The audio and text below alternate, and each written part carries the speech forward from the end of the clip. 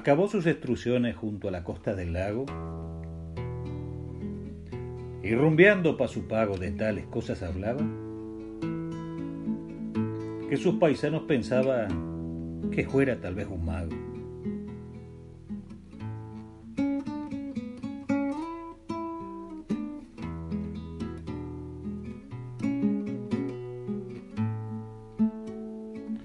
¿De dónde le viene la esencia y el poder de sus prodigios?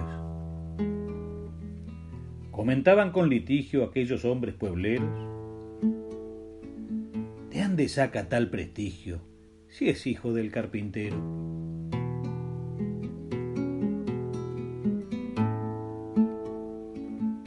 ¿Don José y doña María no son sus padres acaso? ¿Para qué entonces darle lazos a un hombre como nosotros? Que vaya a tallar a otros o lleve su carta al mazo.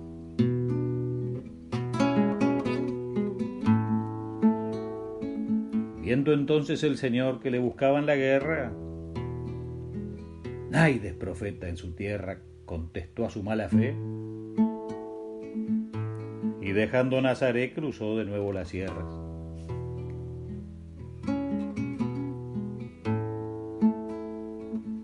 Pocos milagros Jesús pudo hacer en Nazaré, de ande bien claro se ve que ni Dios en la estacada puede tampoco hacer nada cuando no se tiene fe.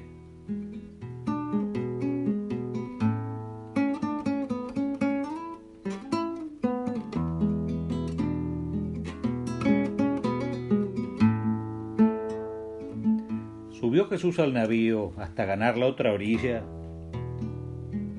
La gente estaba en gavilla junto al mar celeste y guairo, cuando se arrimó don Jairo, que se le hincó de rodillas.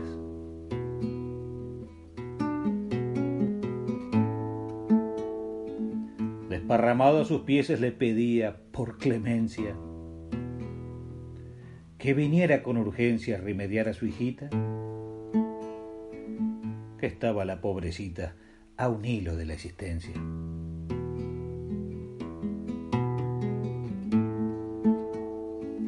Mientras iba pa' las casas entre un gentío crecido, fueron ciertos comedidos y le salieron al paso: Señor y Jairo, ya no hay caso, porque su hijita se ha ido.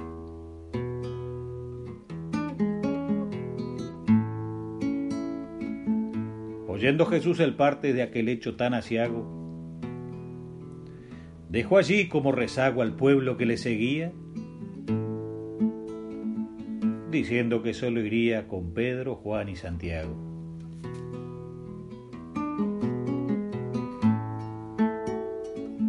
No se asuste y tenga fe, al llegar le dijo al padre. Mientras tanto las comadres en el patio de visitas lloraban la finadita haciendo cerco a la madre.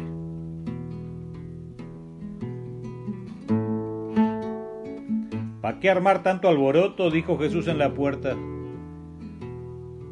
Si la niña no está muerta, sino dormida, más vale.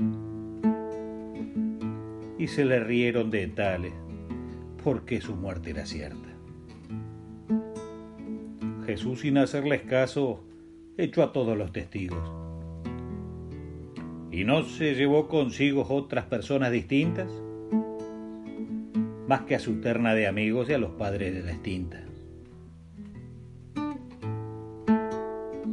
Cuando adentraron al sitio ande recién la velaran,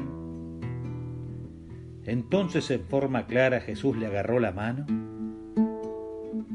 y con gesto soberano mandó que se levantara.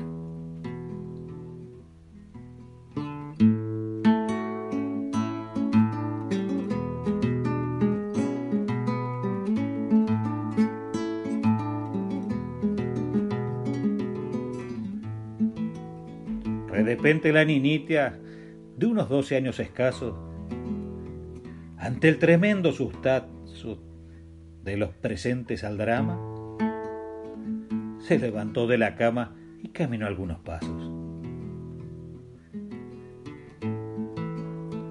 mandó Jesús enseguida que le dieran de comer y les prohibió con poder a los que estaban presentes que contaran a la gente cuánto acababa de hacer.